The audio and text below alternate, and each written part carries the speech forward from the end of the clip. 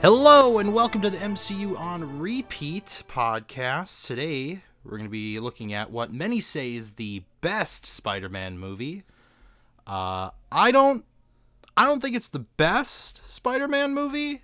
I love Tobey Maguire Spider-Man. I love all the Spider-Man, but I like a lot of it, but I also have my problems with it. I don't know about you. I think it's a lot of people like to say that they like this movie the most because it's the most human Spider-Man movie. I would disagree. I think this movie kind of beats you over the head with the over dramatization of like epic poems and like the hero-ness of it all. I don't think that it's the best, nor do I think it's the most human. I think these movies are the best when they're the most human, and I don't see that in this film, honestly. Right. Well, this movie is again directed by Sam Raimi and produced by everyone's favorite Spider-Man meddler and ruiner, Avi Arad, Laura Ziskin, and now newly titled executive producer Kevin Feige. This, I believe, is his first credited role for producing a Marvel movie. Danny Elfman returns to compose from the first movie, and those opening credits accompanied by the most beautiful Alex Ross paintings to ever hit the big screen. Yes. So a small note on that. When my wife was supposed to be like on the podcast, when we did watch this movie together, I was like, those look very familiar stylistically. I was like, I feel like I've seen a comic that looks exactly like this, and I was like, holy shit, is that Alex Ross? It's Alex Ross, dude. Oh I have my God. I have a mini poster. It's like very small. It's of Spider-Man and Daredevil from him, and it's like my favorite thing I own. Kingdom Come is probably the most beautiful comic ever. It's so good. The way he draws and paints, I love seeing, like, when he posts like his old artwork from when he was a kid on like social media. I'm like, man, everybody does start somewhere, because like he goes, I wasn't good, but keep practicing, guys. He's so like, he tries to inspire future artists, and I love it. Yeah, if I was Joe Biden, that's the guy I'd want to paint my mural. I'm just saying, like, they should just hire him to do the presidential paintings. Like, imagine walking through the White House and you see Obama, and then you see Trump, and then you see Joe Biden standing there like an Alex Ross painting. It would pop. Alex Ross paintings, I'd love to purchase one of those one day. Like, if I found one, I'd love to purchase one of those from the opening credits, especially the one where he's like, where they show him like on the wall. I really like that one. Or there's a couple of them I'd love to just own. And I think it was incredibly smart of them to like use their resources, which would be Alex Ross, instead of trying to do like another CGI opening like the first one. Like, yeah, this really pulled you in, because first off, it's so freaking beautiful, but yet you're getting a recap of the first film, but also you see some of Danny Elfman strutting with like some of the like new Doc Ock theme, which I think's fascinating, and that kind of delves into Doc Ock's character and kind of foreshadows his fate. So yeah, I'm just sorry. No, you're good. You're good. There are some film things I noticed in this movie that made me go, wow, that's really thoughtful and really, really cool. And then there were some things where I was just like, I don't know who wrote this movie, but never again, we did watch 2.1. Yeah, we did watch the extended director's cut version of Spider-Man 2. There's just some added stuff that I like more in this one than I do the theatrical version, and I haven't watched the theatrical version probably since I saw it in theaters as a kid. Yeah, or when the DVD came out as a kid. I don't remember. And I was kind of butthurt. I was like, it's not 4K, but I don't use my Xbox for DVDs because I'm that, like, my ADHD's like, if you're going to watch a movie, you're going to watch a movie on something that plays movies. So. Right. I get you. This movie had a budget of $200 million, and it made a whopping $789 million at the box office. And I know you like doing the scores from critical websites and whatnot, but Rotten Tomatoes had a 93% critic score with an audience score of 82%, IMDb 7.3 out of 10, and a Metacritic of 83%. So it seems to be all around the same area. I mean, it's wildly consistent between ratings. And like you mentioned, it's wildly considered the best Spider-Man movie and one of the best movies of all time. Best comic book movies, at least, of all time. I mean, if you go to Spider-Man YouTube, this is that movie. There will be some detractors that say The Amazing Spider-Man 2 is the best Spider-Man movie. But by and large... I like that movie, but I wouldn't say it's the best Spider-Man movie. It's the best visually looking Spider-Man movie. I will definitely give it that. See, and I think when we go to The Amazing Spider-Man 2, I'm going to go up to bat with it for quite a bit. I love The Amazing Spider-Man 2. I do. I love almost all the Spider-Man movies. I don't think it's the best. I think it's the best and the worst. It's kind of like the feeling I got when I watched Batman v Superman in theaters, and of course 30 minutes was cut out. I was like, wow, this is the best and worst comic book movie ever. And I think that came out in the same year as BVS. BVS came out 2016, came out the same year as Civil War. Yeah, and then 2017 was The Amazing Spider-Man 2, right? 2014. Jesus Christ. Because I remember watching... Homecoming came out 17. Oh, man.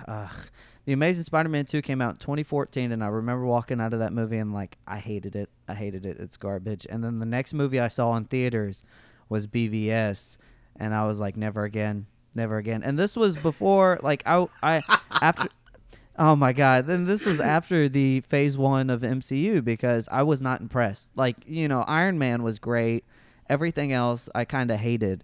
And I thought the first Avengers was okay, honestly. And after that, I'll give my thoughts on the phase 1 of the MCU when we get there, because I love a movie that I love one movie in that phase 1 so much, and it's considered the most forgettable movie, and some people don't even remember that it's part of the phase 1, and I'm like, this is sad. I really like it. Is it Thor? Because I think Thor's oh, okay. It's Hulk then. It definitely is. I'll give my thoughts when we get there.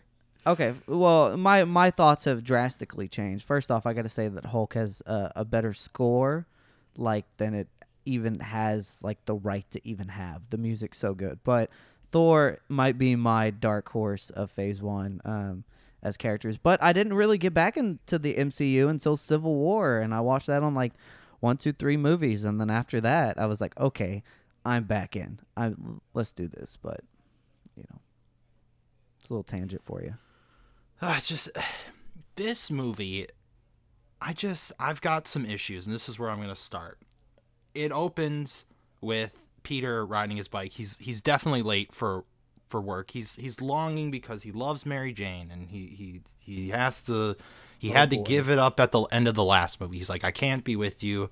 I will be your friend. And then at this movie... Okay, first of all, this movie takes place 2 years after the first one. Just to let you know. 2 years and a couple months.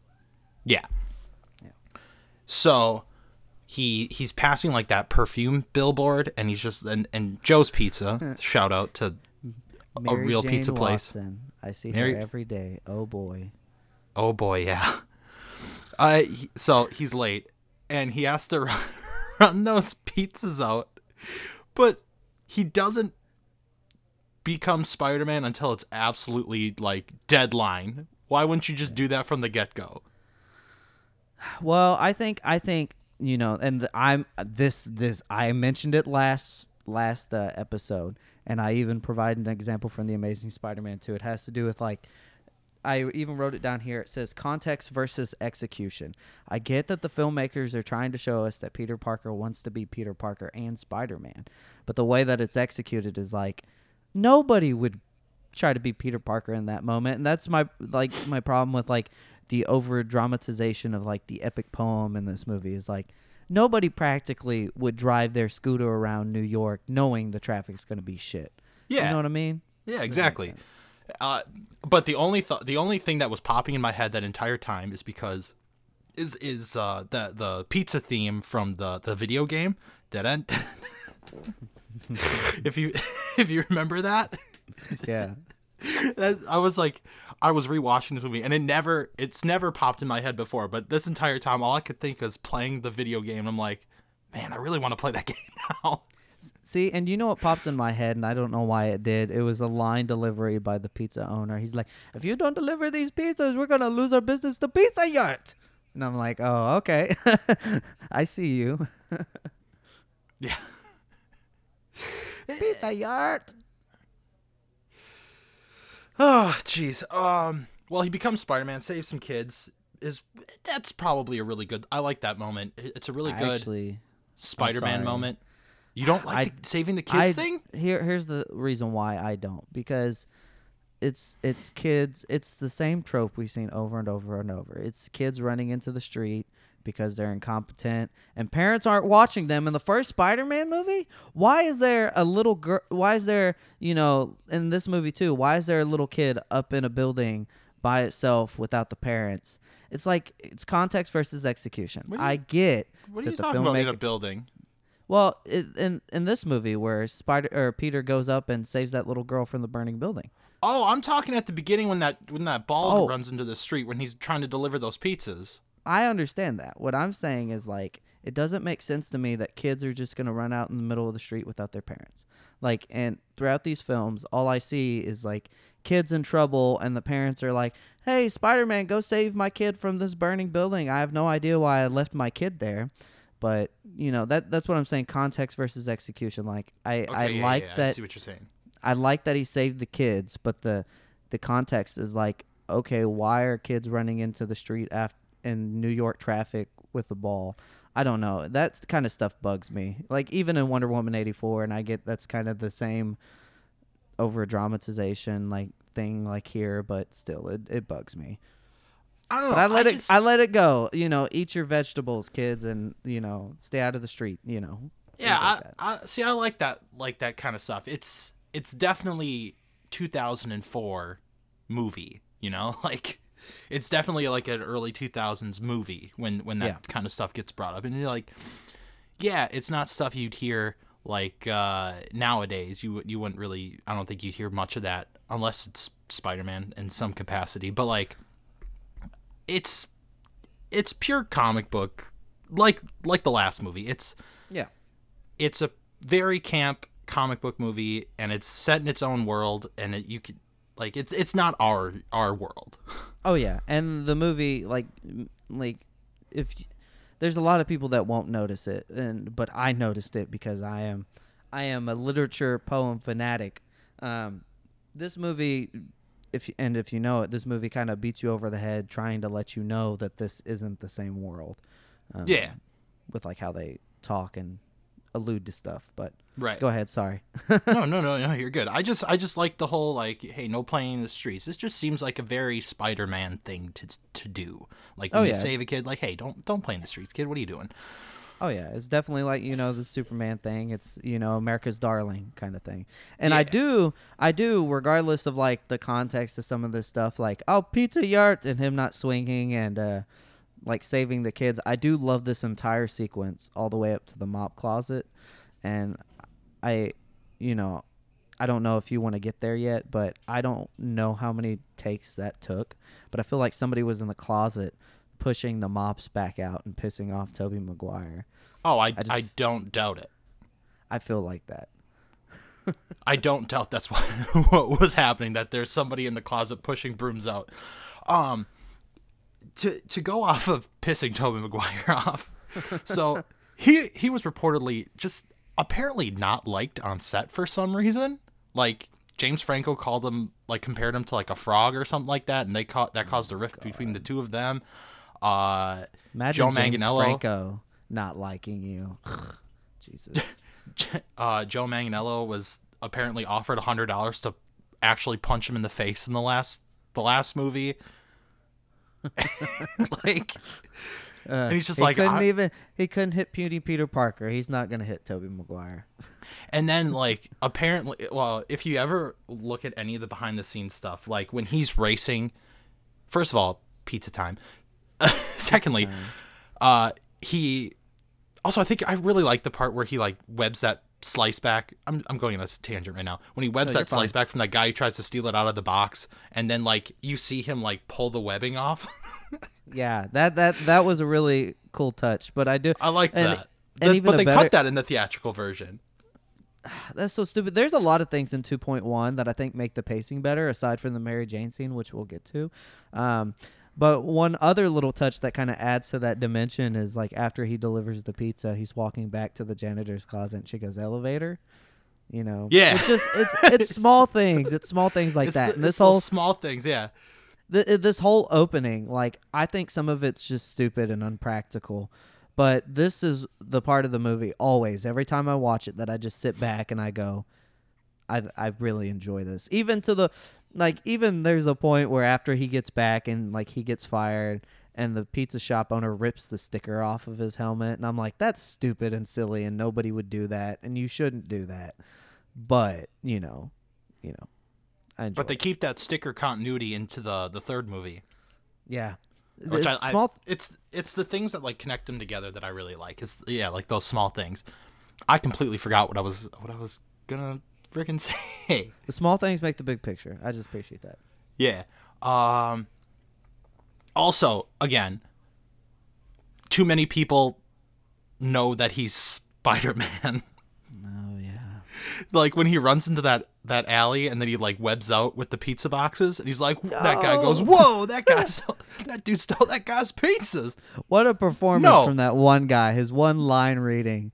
Oh my God. No, that's not my first thought is, oh, that guy's Spider-Man trying to make a living. It's literally like the last film, you know, he webs those two people during the festival and saves them. I would literally be standing there like, that's Spider-Man. And I would stalk him. Definitely Spider-Man. It's like the jump, not to jump ahead, 2 hours. It's like that Junker when he finds his suit in the trash can. He's like, and I don't know why he sounds like he's from Wisconsin or Minnesota. It just cracks me up. I like it. I found this in the garbage, and I'm like, I found okay, it in the garbage. How do you know that's not like cosplay or something? You sent me that message the other day, like Spider-Man cosplay, and I couldn't stop laughing. Well, it's funny because you were like, I have some plot holes with this movie, and I was just listing off a bunch that I thought of because I don't generally look at plot holes. Here's the thing: if I like the characters, I can forgive a lot. Like we talked about Rise of Skywalker in the last episode. I love the characters, so I can forgive a whole bunch. But I don't like the characters in these movies, so every little thing I look at is like, I don't like that. I'm not feeling that. You're talking plot. Cool. If we're gonna talk plot holes, this is my biggest pet peeve of this movie. He loses his powers for absolutely no reason. Like he gets sad. That's why he loses his powers. He can't get the girl, even though Mary Jane threw herself at him at the end of the last movie, and they mention it. They literally mention it in the movie. I want to talk about that following scene, right? Peter goes to Aunt May's house. What's the occasion? Oh, Peter, it's your birthday, blah, blah, blah. And then, Harry's nice and cordial. And my wife said this. I did not say this, so anybody listening, don't shit on me. My wife said, I don't know who the dress designer was from the first to the second one, but Mary Jane is so dressed down in this movie. She just looks sickly. And I was like, I'm not going to comment on that. But, everybody's being nice and cordial. And, of course, Aunt May takes MJ into the kitchen, and Harry's talking about how much she's waiting for him right in front of her face. Of course, you obviously can't hear in an old decrepit house that has echoes everywhere and wallpaper up. And all of a sudden, he just turns. He's like, oh, yeah, you still taking pictures of that guy? I want to kill that guy. And I'm like, dude, what? And he's like, well, I just want us to be friends, Harry. And then he stands up. And, he like sarcastic. Can I say I think it's a little bit weird that Aunt May has a picture of both Norman Osborn and just Peter in a photo frame in her house?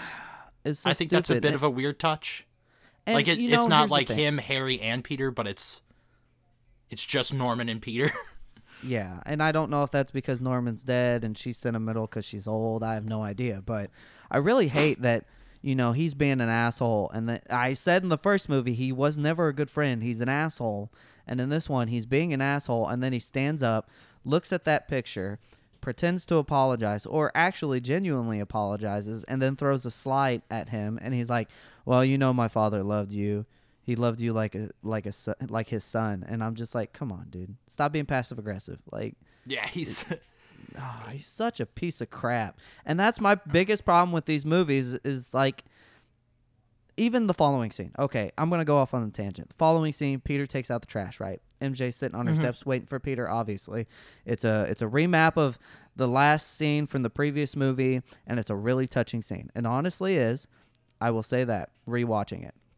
And she's like, well, you need to come and see me because you're the one who got me into all this. And he's like, yeah, I know. Oh, boy, yeah. That famous line. Oh, boy, yeah, what? And then she touches his hand. And there's a genuine moment, and I think it's the best acting in the movie from Tobey Maguire. It's where she touches his face, and he has like the sincere emotion on his face. Mm-hmm. And then the moment that goes away, she turns around and says, I'm dating somebody now. And then he immediately goes, yeah, I'm going to come to your play. I'm like, that's emotional abuse, my lady, my dude. Come on. And at the very end of the film, there's a moment where MJ goes, can't you respect me enough to let me make my own decisions? And I'm like, MJ, you didn't do that for Peter the entire film.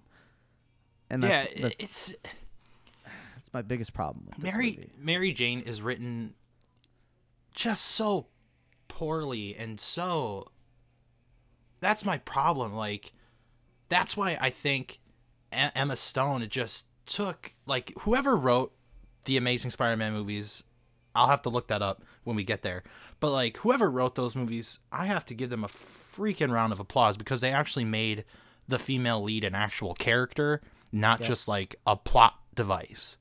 Even MJ in the new movies. Like, I love her. I love her. Yeah, like, they're death. actually written as characters, but Mary Jane written in these movies are just... It's literally taking Hamlet's to be or not to be and literally throwing it down a freaking garbage disposal. And the movie alludes to that several times. It alludes to this movie being, and we'll get there when Otto's introduced, but this movie alludes to using great epic poems like that in order to move these themes along, but it's just done so poorly. And also, in the Amazing Spider-Man movies, the chemistry between Andrew and Emma, not only is it the best chemistry like in any romance movie ever, but a lot of it was I just drew a blank. They made it up on the spot. Like, they were just like, y'all do y'all's thing, and then they did it. Like, come on. It's weird knowing that. I'm sorry, I didn't mean to cut you off, but it's weird knowing that, like, every Spider-Man movie production, like, the main lead, the male lead and the female lead always are, like, dating at this point, like, in real life. Like, Kirsten Dunst and Tobey Maguire dated while making the first movie. Yeah. At this point, they were already, like, broken up, I believe.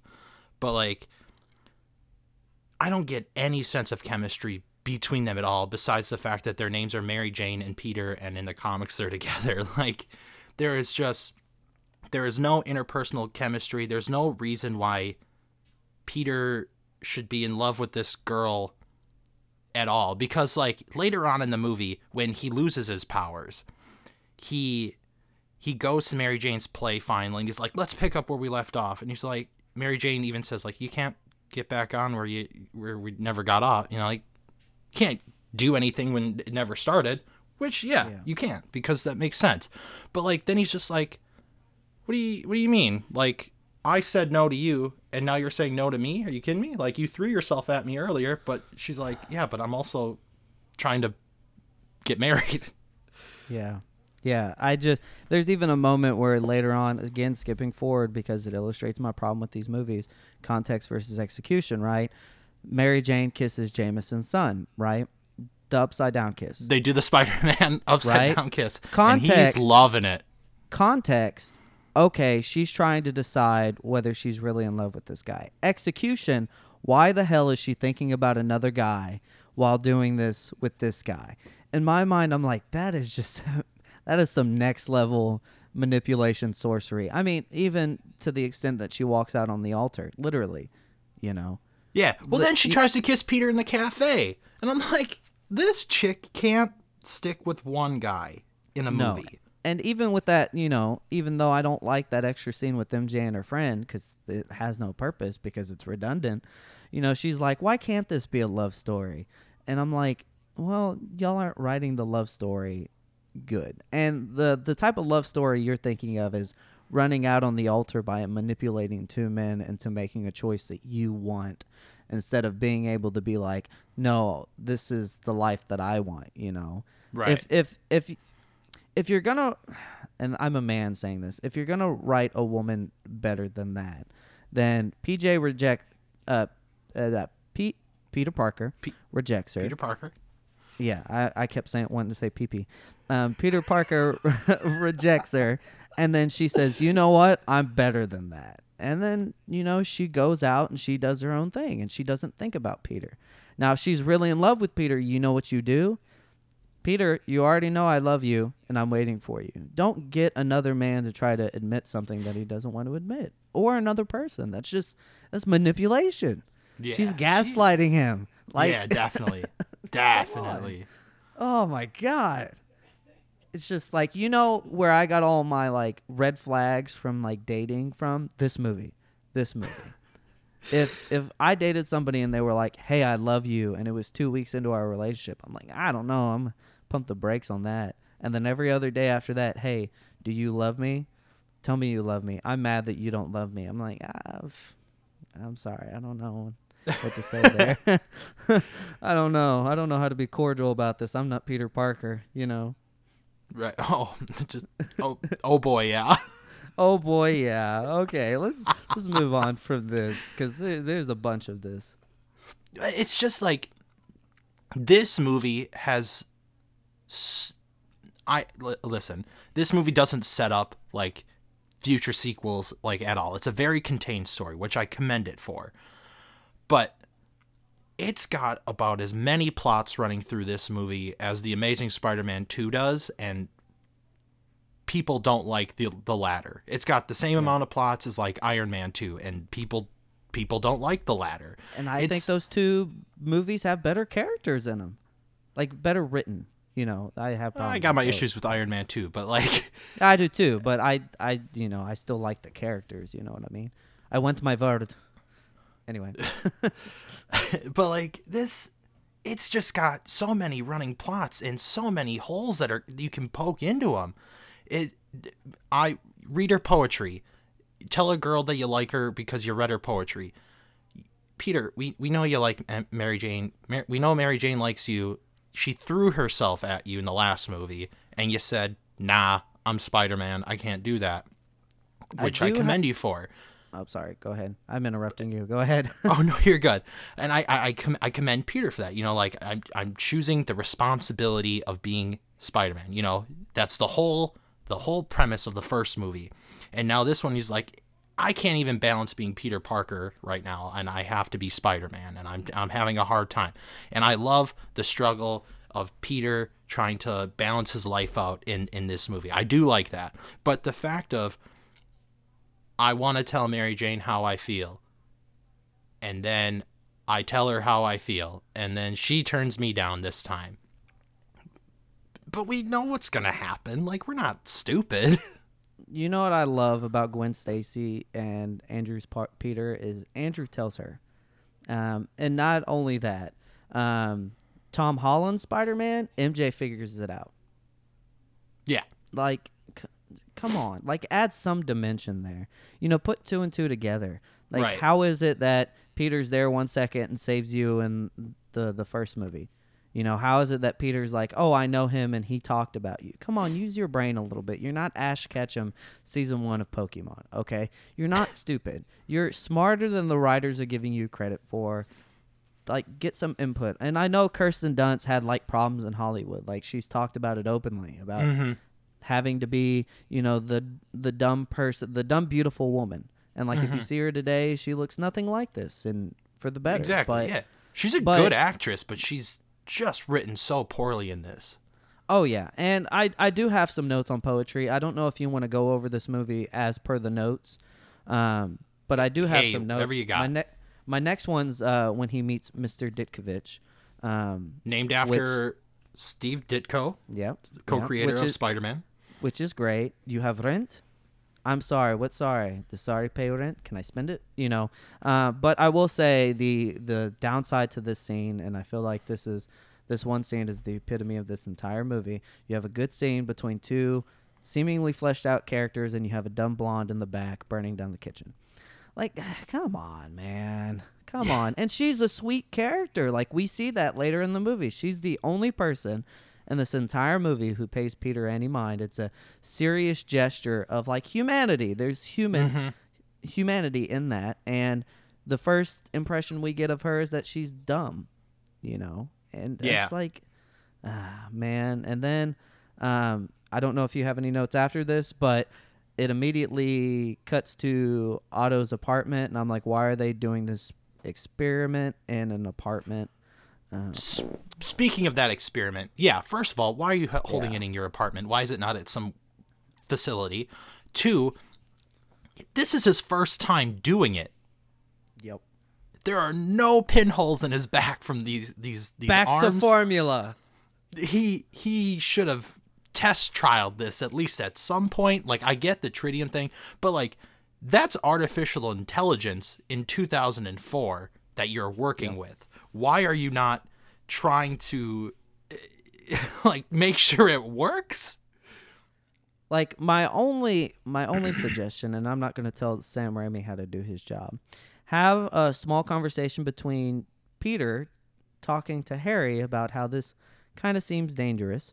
And Harry goes, yeah, well, we cut some corners, we couldn't get the permit to, do it out in the open, or couldn't get the export license for this or that, something like that. Because I feel like these characters are smarter than that. If a college damn near dropout Peter Parker says, hey, I think this is kind of dangerous, and a guy who seemingly has a PhD, multiple PhDs, and is on his way to win the Nobel Prize, see you in Sweden, I feel like he'd be more self-aware than that. Just because if it's your life's work, you're going to protect your life's work. And, ironically, not to say that his wife was his life's work, but he lost that too by being so short-sighted. So it boggles me. I do have a note. The following scene, there is a conversation between him, his wife. I always forget it. Is it Ruby? Is that it? Rose. I don't know why I said Ruby. And with him. an R. Yeah. And they have a genuine talk. There's a weird line that's like, "Do you have a girlfriend, Peter?" Which is just, that's not tabletop conversation. That's just weird.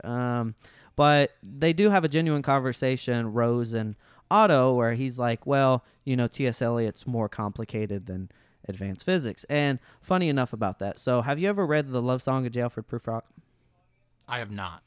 Okay, so for, not to mansplain to you, but for like anybody listening, The Love Song of J. Alfred Prufrock is a long poem, a very beautiful poem by the one and only T.S. Eliot. And it starts off with a foreword in Latin describing a verse from Dante's Inferno. And the entire poem is about this man named J. Alfred Prufrock who walks through the streets of this town trying to get to a party. And he gets to the party and he's about to knock on the door, and he has social anxiety about, well, what if I go in and people say, well, I'm getting too old, my tie is not fixed properly, and there's a beautiful lady there and she turns me down. Do I dare disturb the universe? And then the entire poem goes on and on and on about, well, if he doesn't do this, then he's just going to die alone and sad. And that's kind of like the whole premise of the poem. But there is a part of the poem that I did want to read, if you'll all oblige me. The poem starts off by one of the best verses ever. It says, "Let us go then, you and I, when the evening is spread out against the sky like a patient etherized upon a table." So you immediately get like the tone of the the poem itself. But there's a part that says, "Shall I say, I have gone at dusk through the narrow streets and watched the smoke that rises from the pipes of lonely men in shirt sleeves leaning out of the windows." And then it says, "I should have been a pair of rugged claws scuttling across the floors of silent seas." And I was just like, oh, well, there's Otto Octavius's fate. At the end of this movie. And also a small note for the poem, you should read a woman poetry because every woman loves poetry. My wife hates poetry. I tried to get her into T.S. Eliot, and you know what she says? I'm too tired for this. I'd rather learn advanced science. Yes, exactly. I'm too tired for this, she said. And I said, no, the love song of J. Alfred Prufrock is the most beautiful thing I've ever read in my life. Like, it literally ends with it saying, I have seen the writing seaward on the waves, combing the white hair of the waves blown back. When the wind blows, the water white and black. We have lingered in the chambers of the sea, by sea girls wreathed in seaweed, red and brown, till human voices wake us and we drown. So, like, this is just a complicated... The poem literally says, I have measured out my life in coffee spoons. This is a poem about anxiety. It's beautiful. And the poem that Peter reads, the day-by-day poem, is, if I mess this up, apologies to anybody who is a super poet literature major. I am not. I just happened to read this last night. It's called the Song of Hiawatha. It's about Hiawatha, an indigenous boy who does great deeds and creates reading and writing and performs miracles. Eventually, he has to take down the one who is the destroyer of his path, Pau-Puk-Quikis. Eventually, the winter kills his mom. He feels like he has nothing left, and he leaves the village to the white people, us, which doesn't turn out too well historically. And he gets in his canoe and leaves the people behind. And a note that I made, because I was trying to figure out the context, and I'm like, well, he never finished the poem. He's actually trying to tell MJ who he is without telling her who he is. Again, not every woman likes poetry. So, right. But you'd think with MJ's not Shakespearean background, because I don't think any of the plays that they ever said that she's done is Shakespeare, but like you'd think with a more theater background, wanting to act and do stuff, you'd get that a little bit. You think? Although I'm also contradicting myself by saying that, because I did not know that, and I'm not I've not done the background research on T.S. Eliot. So I do have a question for somebody who does have a theater background. So when Peter shows up to the play, right? Yeah. And of course we have that legendary cameo. Basically tells Peter to shut the one where he's the one where he's late, or the one where he actually shows up on time. Yes. And he says, "Hey, I have a ticket," and he's like, "The show's already started." In my mind, I was like, "There are intermissions, yes." Yeah, but I don't. Or is this like a? It depends on the play, I guess. Yeah. It depends on how the theater wants to do the play. Like, the one I'm doing right now, we're not going to have an intermission. But other plays that we've done, yeah, you have an intermission in between because it's longer. It all depends on how the director wants to do it, how much time the play actually takes. Like, if it's a 3-hour long play, I wouldn't want to sit there for 3 hours all the time. I mean, I'll sit there for a movie 90% of the time, but I can do that at home. I can take a bathroom break. I can pause it. So you make your own intermissions when watching stuff at home. But like, it really depends on who the director is, where you're performing it, etc. And I'm pretty sure. I really hate. Okay, so context versus execution again, right? So Peter waits outside the movie theater to apologize to MJ and be like, "Oh, the guy up front was a jerk, whatever," right? And he sees MJ walk out, and here comes Mr. Son of Jameson, right? Yep. Come on. Peter said he was going to be there. What? Oh, God. It's just stuff like that, man. And I really like the phone call he makes after that. I'm sorry, I cut you off this time. No, go ahead. The phone call he makes when he goes to the payphone, and he's just like, there was this usher. I was on my bike, and someone really needs to tell that usher to not be a dick. And then he gets the dial tone of, your time has expired, please insert 50 cents. For the next 5 minutes, he left a 5-minute voicemail and was about to continue going. Like, keep going. Yeah. Like, that's a long time. Yeah. And you don't even see a 5-minute conversation there. That's like a minute, if that. Again, it's Peter not knowing how to tell MJ, and like I brought up, it's he reads that long convoluted poem which I hadn't even heard of in order to try to tell MJ. He's overthinking everything, and his anxiety turns into him losing his powers. But if we could go back one moment, because I don't want to overlook the introduction of Otto Octavius. Yes. Because it is great. You're Connor's student. He tells me you're brilliant, but lazy. I'm trying to do better. Like, come on. Well, and he's like, what does he say? He's like, trying's not a thing. If you have a good, you need to use it for the good of mankind. Being smart isn't a gift, it's a privilege. Stuff like that, man, immediately sold me on Alfred Molina as Doc Ock, because he is so good in this movie. And seeing them for a split second bounce off each other and talk about science the way that they did, it's just so good, man. Yeah, and they also they intercut the conversation that they have, and he's just like, Peter, what have we been talking about for an hour and a half? How many times have you had that the same conversation? Yeah, still, if you're telling something to somebody who somewhat knows what they're talking about, because Peter's not stupid, and they have doubts and worries, you should take those worries into account. It's right. It's being nearsighted. It's almost like, I feel like, to use this as an example, Tony Stark's like the further of the extreme. It's like he never really thought about what his legacy or how his legacy would impact people.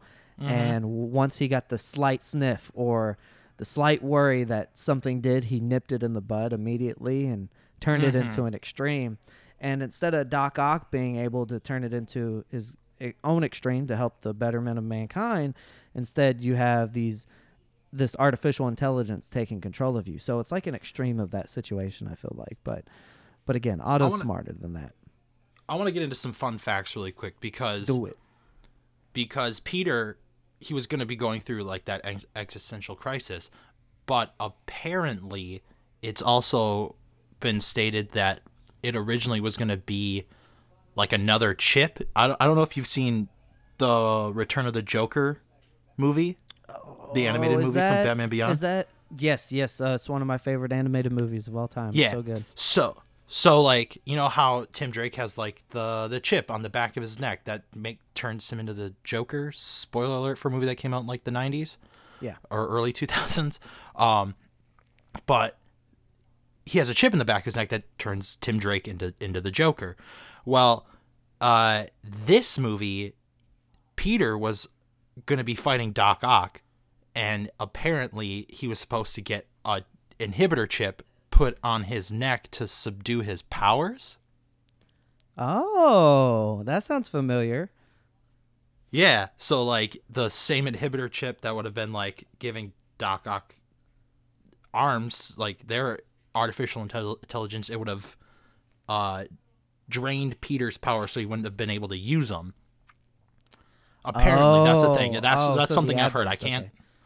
Okay. That's a thing that I read somewhere. I can't find where I read it though. So you said that. My first assumption was that Peter created an inhibitor chip in order to, like fix Doc Ock, like in No Way Home. That was my first thought when you said it. No. They were going to be fighting, and Doc Ock was gonna like slap one on his neck or something like that. Or it's all about chips. I'm glad they didn't go that way. That'd be something else they'd have to explain. Yeah. And apparently, I don't know if it was for this movie or if it was for when they originally wanted for the original post-credit scene of Iron Man where they were making references to the wider Marvel universe. Yeah. Apparently, Tony Stark and Stark Industries were going to be the developer of Otto Octavius's arms from Spider-Man 2, which is the movie we watched. But I wonder how many MCU fans would have been pissed that Tony Stark is making Spider-Man villains again. Well, yeah. And, I think, that, to dive into that tangent real fast, I think it's really smart how they've done it. Like, a lot of people, like, kind of complain about Iron Man Jr., which I think is just overblown and over preposterous. Yeah, exactly.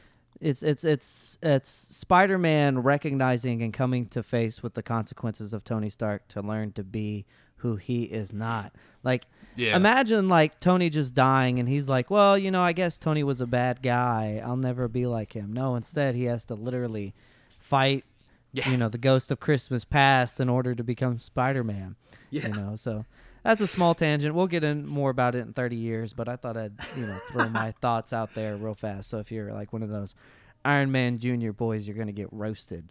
You know what I'm saying? I have no sympathy for people like that. That crap doesn't make any sense to me, but yeah. I thought that was a really weird thing to have.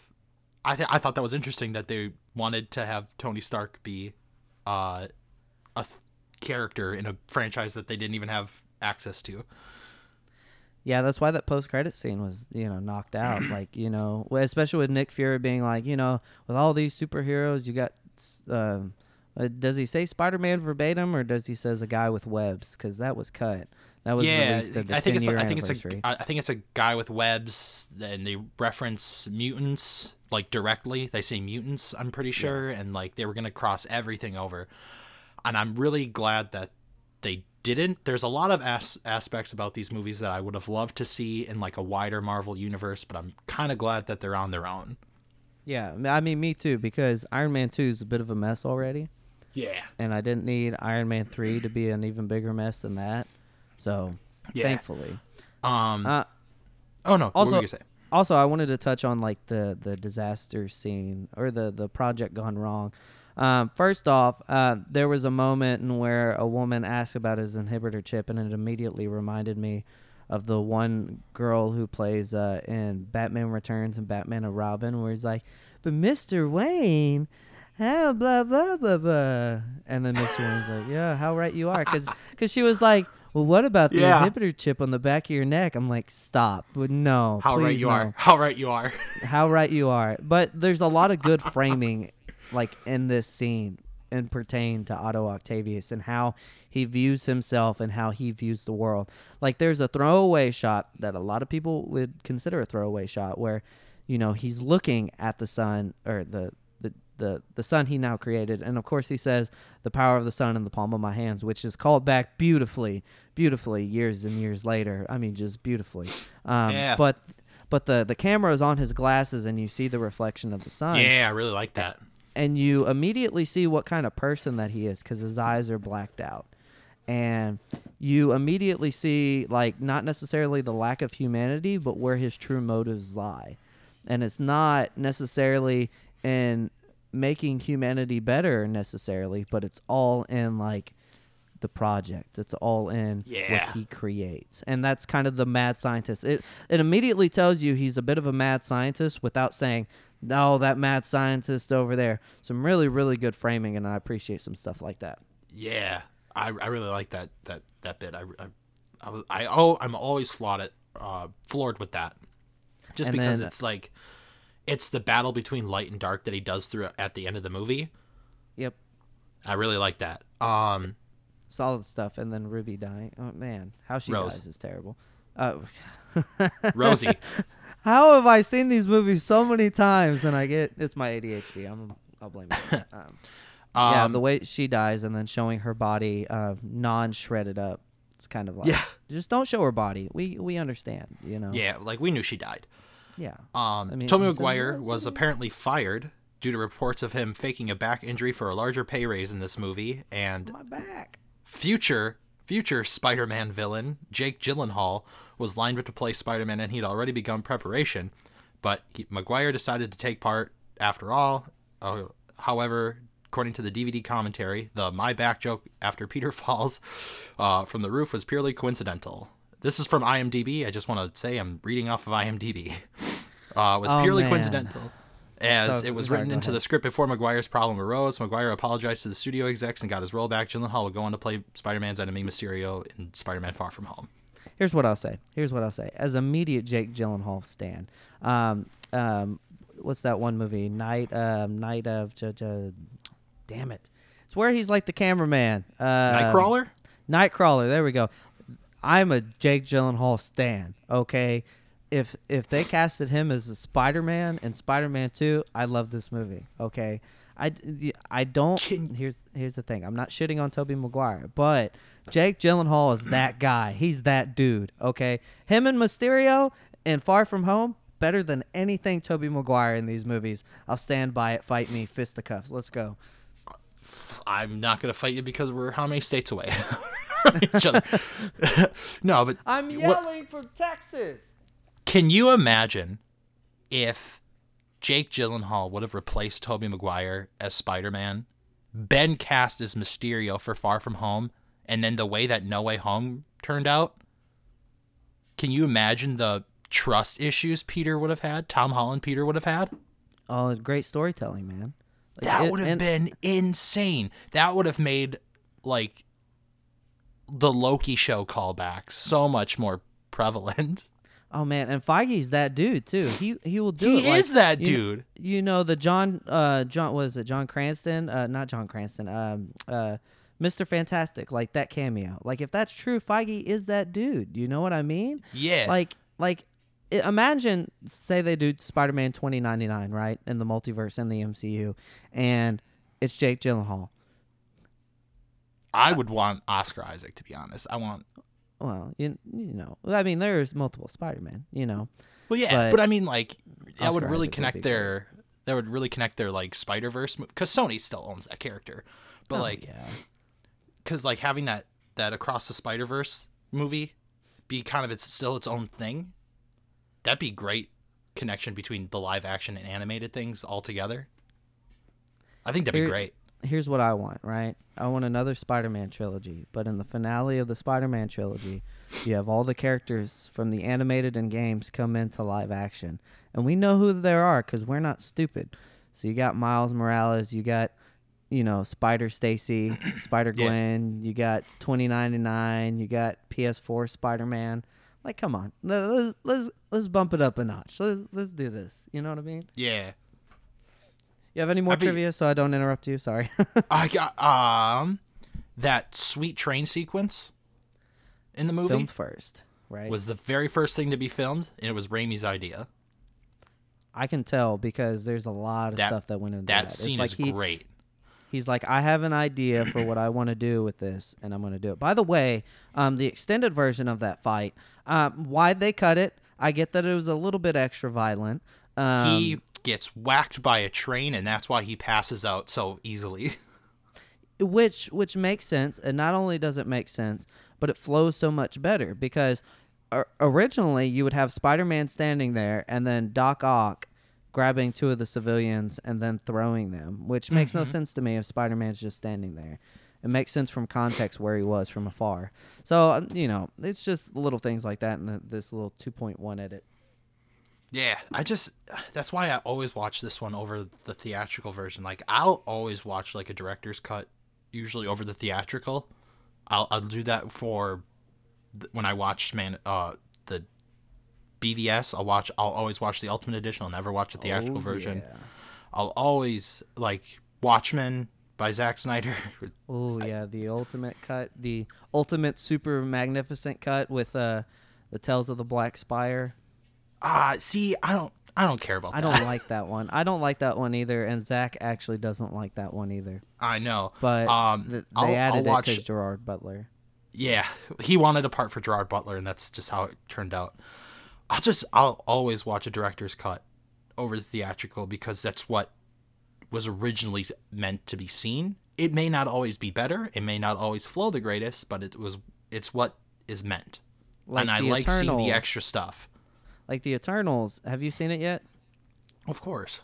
That's a 3.5 hour long movie that was cut to 2:45, and I feel it in every bone of my body. And I'm gonna say it just before we even get there. 2 years, 3 years down the road, I hate the movie, and it could have used that extra 30, 40 minutes. I don't care. Give me 3.5. The Batman's about to be 3 hours. Come on. Yeah, I know. Just give it to me. Like, oh my God. Stuff like it's that. Just so they make more in the box office. The less time it takes, the more seats you get filled. Yeah. You get more showings. Which, if that's the case, then just release an Ultimate Edition on DVD. That sells more because it's different. Yeah. You know what I mean? So, I don't know. There's a reason why, like, Man of Steel and BVS are, like, the highest bought Blu-rays of all time. Yeah. It's marketing. It makes sense.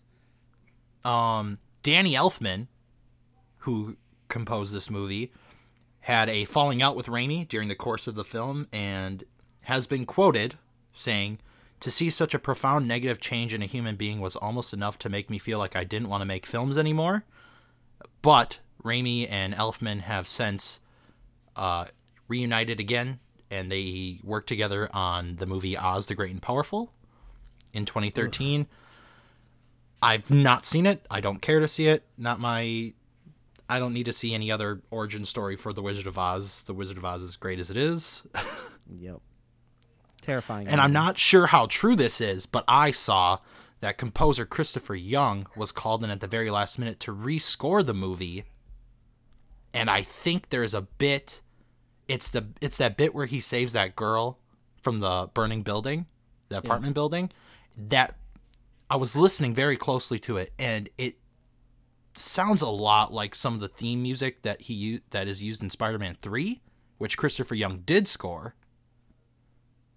And it seems like that kind of style. And I'm like, did he do that? Is this true? I don't know how true it is. I can't find any other sources saying that it is. But I'm like, it sounds completely different from the rest of the score. Here's what I'll say, and I didn't notice that, honestly, because I'm not like a Danny Elfman guy. Here's what I'll say, like, about Danny Elfman. I don't think, he could say that about Raimi, which I'm not a fan of Raimi, but Danny Elfman is, like, no better, especially recently with, like, all the Justice League stuff and all that nonsense about ragging on, Hans Zimmer's and Junkie XL's score. It's like, come on, Danny. Like, I get that you can create a great Batman theme and a Spider-Man theme. Like, you've done some great stuff, but if I just listen to the entire movie, to me, he doesn't add much to these movies. Like, the action has to speak for itself before anything.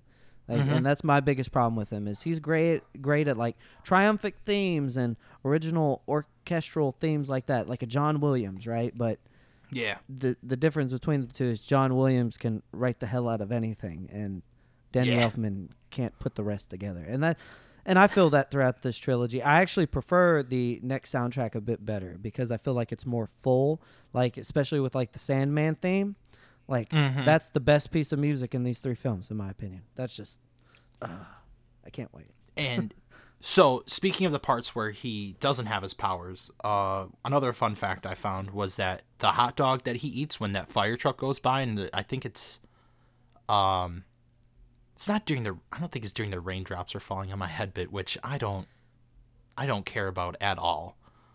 I don't either. It's so 2000s, like, music video style. I don't like it at all. The hot dog that he eats as a fire truck goes by is actually a tofu hot dog, because Tobey Maguire at the time was a vegetarian, and he was vegan since 2009. That's disgusting. Not to yuck anybody's. That physique he has for being a vegetarian is off the chart. Like, that's actually kind of pretty impressive.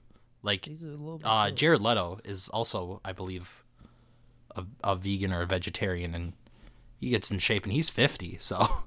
I expect that from Jared Leto because he's a little bit on the unorthodox side. Yeah, it's true. Not necessarily being vegan or vegetarian, but literally everything else.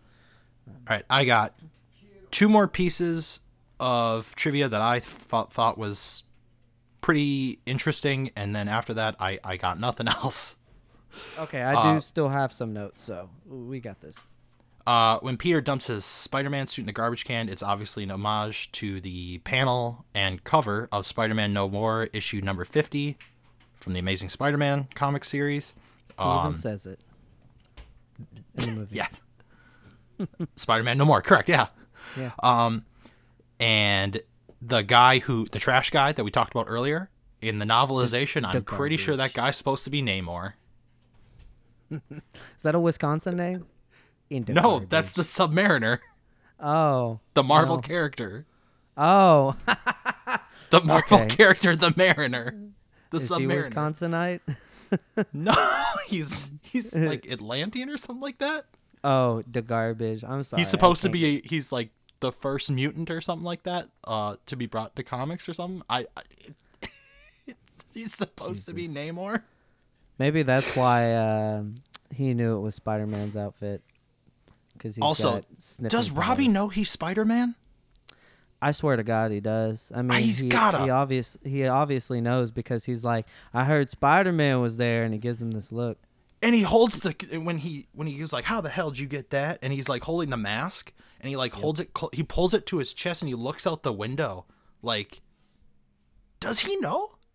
It's kind of like Aunt May knows.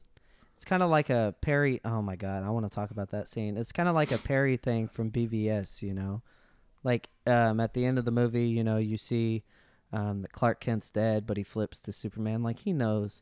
Like when Lois is like, you know, I need a helicopter, and he's like, well, we can't, you know, afford it, and you want to do this to chase a piece, and she's like, it's not because of a piece, and he's like, okay, put it on the roof, Lois. You know, it's kind of like that. So I definitely think so. And go ahead. Sorry. No. What were we gonna say? I was going to talk about that Aunt May scene. I'll touch on it and after you. Okay. The last thing I got is the address of Joe's Pizza given in the comics, is given in the comics as the address of Spider-Man's ally Doctor Strange, and who gets a name drop in this movie. I mean, it's perfect. It's perfect setup. Like, just that is like unintentional setup. Literally have him fall into the Raimi-verse, and then have a movie with Tobey Maguire, and Tobey's like, hey, you're that wizard from or whatever Tobey Maguire sounds like. Oh boy, yeah, or whatever. That's a rumor, apparently, that Tobey Maguire is going to appear in Multiverse of Madness. I mean, it's got to be, because it's Sam Raimi. Like, I feel like it's a no-brainer, right? I feel like it's a no-brainer that Bruce Campbell's going to show up. Bruce Campbell. Can you imagine? Okay, so in the story. John Krasinski, yeah. The storyboards for Spider-Man 4 has Bruce Campbell be Mysterio, like, before it got completely dropped. That's perfect. Like, it was just going to be, like, one of those throwaway scenes where Bruce Campbell's Mysterio. Can you imagine if, like, Bruce Campbell's actually, like, Doctor Strange or something? Dude, in the Raimi-verse? I am telling you, if you make him a character, you know what you could make him? You could make him Mephisto. Literally, you make him any. God, dude, make him anything like that. People will lose their minds because it makes sense. Like, if they want to connect these movies, they've connected enough of these movies already. Just No Way Home Alone. Like, this is just insane. Go balls out with it, dude. Like, just do it. And Feige is that guy, man. Like, I'm not one to be like, I'm a fan, service me, but no, freaking service me. I am here for it. Okay. Yeah, it's gonna be. I wonder if he's gonna try and do that. I don't know. I don't know. At the time of recording this, the movie's not out yet. But, like, can you just imagine? Because Bruce Campbell is in almost everything that Sam Raimi makes. Yep. I want to know if he's in this movie. I want to know so badly if he's gonna be in this movie. I've also seen green screens and previs for Doctor Strange. You know, this is like leakage spoiler stuff. Like, I mean, we're going to casually reference this throughout. So if you're not okay with stuff like this, I'm sorry. There's some previs stuff of Doctor Strange being, like, locked up in chains, and he's being carried to Charles Xavier, who is sitting there in a chair. I'm not going to trust anything I see anymore until the movie comes out, because I follow one guy. I've heard enough discourse from when Spider-Man No Way Home was getting put out, and like I followed that stuff to the bit, and it just got exhausting. I'm just gonna wait till the movie comes out, and I'll watch it then, and I'll be still shocked and happy and scream my ass off in the theater like I did then. I follow one guy, and it's this random account that happened to pop up after or right before No Way Home and spoiled everything before it got announced in theater. And his handle is My Time to Shine Hello. Oh, and don't follow. Oh my God. Hold on. He has said so many stuff that's true, but that's the only guy I listen to. Like I'll look at his stuff, and if it's true, it's true. All the No Way Home stuff was true. And if it's not, then it's not. But I don't take any of that to heart. I'm just excited for the possibilities. The only reason I don't follow that account is because of everything I've just heard from other movies. That he's like, that's not right, because there's people who have already like, there's an insider that I follow for DC movies, just because I want to know if I'm gonna go see the movie or not. Yeah. And so far, I don't know. I'm torn between going to see him. It's just, I don't. He's already called out that account so many times, and I'm just like, that. I don't know what to do. I don't want to follow leaks anymore. It's exhausting. It is. Just I'll go see the movie when it comes out. I'll wait then. Yeah. Marvel has my wallet till the day I die. So. I mean, yeah, they've kind of earned that. Like DC. Nah, I'm good. Like, I'll watch Black Adam for Dr. Fate, but, like, am I watching Flash? No, I'm not watching The Flash. Am I watching Aquaman? Probably not. They kind of wore me out because they're stupid, and they're just stupid. But anyway, this is MCU. I do want to hit on that Aunt May scene and how, yes, I mentioned earlier how this is, and first off, he tells her that, he didn't go to the library. He went to a wrestling match, and she's obviously traumatized for some reason, but she is still traumatized. And then later on, he gets called back to Aunt May because she's moving out of her house, which she can't afford, of course. And I talked about the over-dramatizations of, like, epic poems and, like, love stories and this fanaticism for heroicism in this movie. And Aunt May literally brings it to a front, and she says the worst line in this movie, to me personally. And she says, "Everybody needs a hero, Peter." And I'm like, damn it, man. Why do you have to do that? Like, I hate being beat over the head like that. Like, make it, hey, oh, by the way, if you're younger, let's say your grandson, because let's be honest, is like, hey, where's my comics at? And you say, oh, I feel those dreadful things away. You're the devil. Don't ever throw away a kid's comic books. I don't care if you bought his comic books when he was 5 and he hasn't touched them in 20 years. Those hold a special place in his heart. Put them in a box. Give it to him later. Don't throw them away. Like, I also was like, it's say the first movie took place in 2002, because it takes place over the course of like months and about a year. This movie takes place 2 years after that, so it's roughly 2003, 2004 in universe time. There's a lot of comic books that were released in the early 2000s and when Peter was a kid from the 80s and 90s that are worth a lot of money, and if he owns them, you just gave away hundreds of dollars, maybe more. Yep. That is Peter could have used that to pay Mr. Ditkovich. And I will tell you how kids operate. Kids will find that one comic book that they read over and over and over again, especially if they're poor. They'll read that one comic over and over and over again, and they won't touch the other ones. They'll leave them in their plastic or whatever. They'll just leave them there. That's touch them. Did with mine. I have a box full of them right behind me right now. I literally have like the Star Wars High Republic issue #1 still in plastic hanging up right here because I know that'll be worth something in 20 years. I have the Amazing Spider-Man first issue from Todd McFarlane in its plastic yet, and it's got like that collector's #1 item whatever sticker on it and the plastic. I bought that for half price at a comic book shop. I just want to get it graded, but that's expensive. So don't do that. Like, I don't understand, and I get that, like, back then, oh, haha, the boomers, but literally, if you're like a Gen Xer going on boomer, don't do that. Don't be that inconsiderate. Hey, and if you're listening and you're like our age in your 20s and you have comic books that your parents have, make sure they never touch them.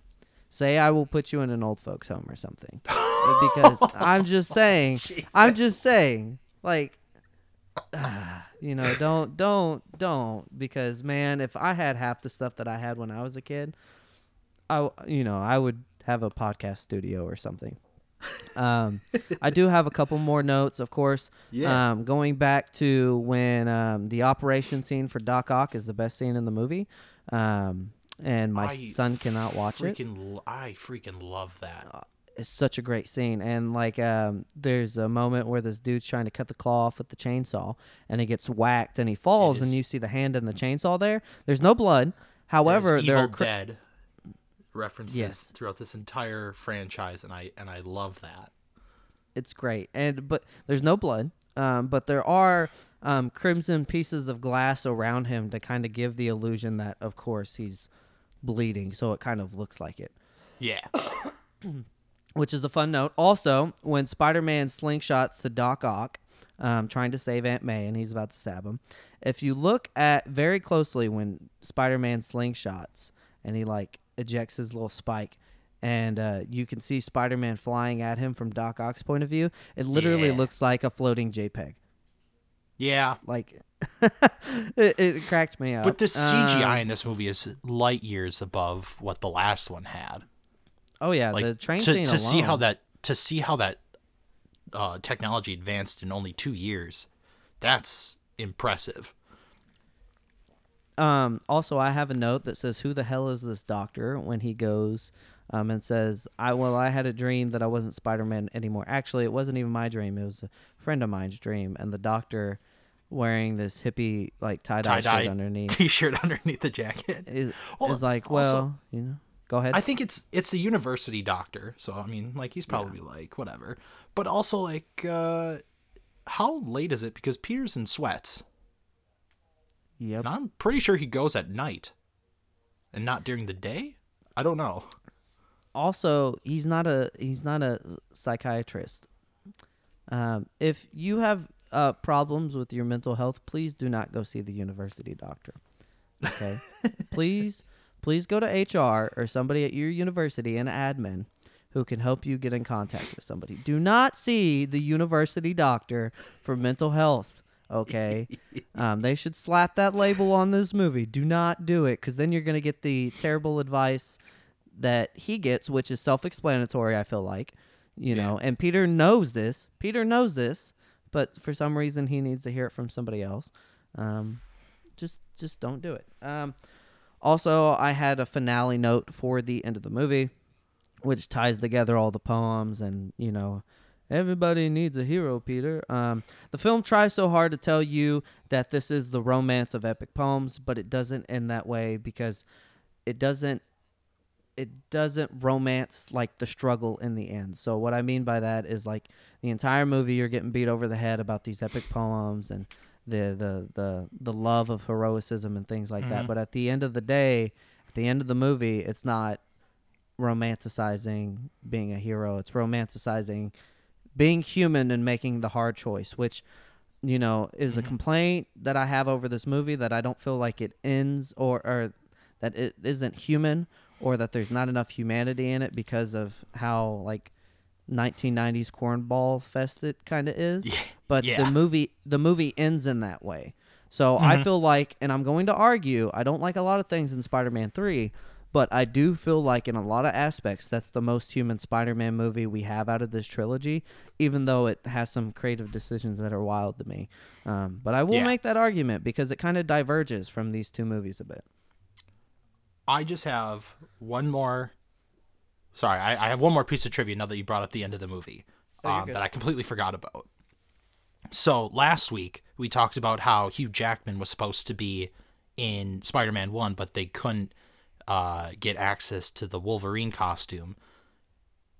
And there's a theory going around that everything from, like, the early 2000s actually all takes place in the same universe.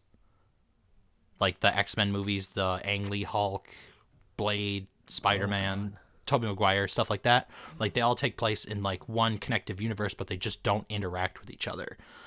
And it's also kind of furthered that the Fantastic Four and X-Men movies take place. The first two Fantastic Four movies and the X-Men take place because there's a deleted scene from the first movie, but that's neither here nor there.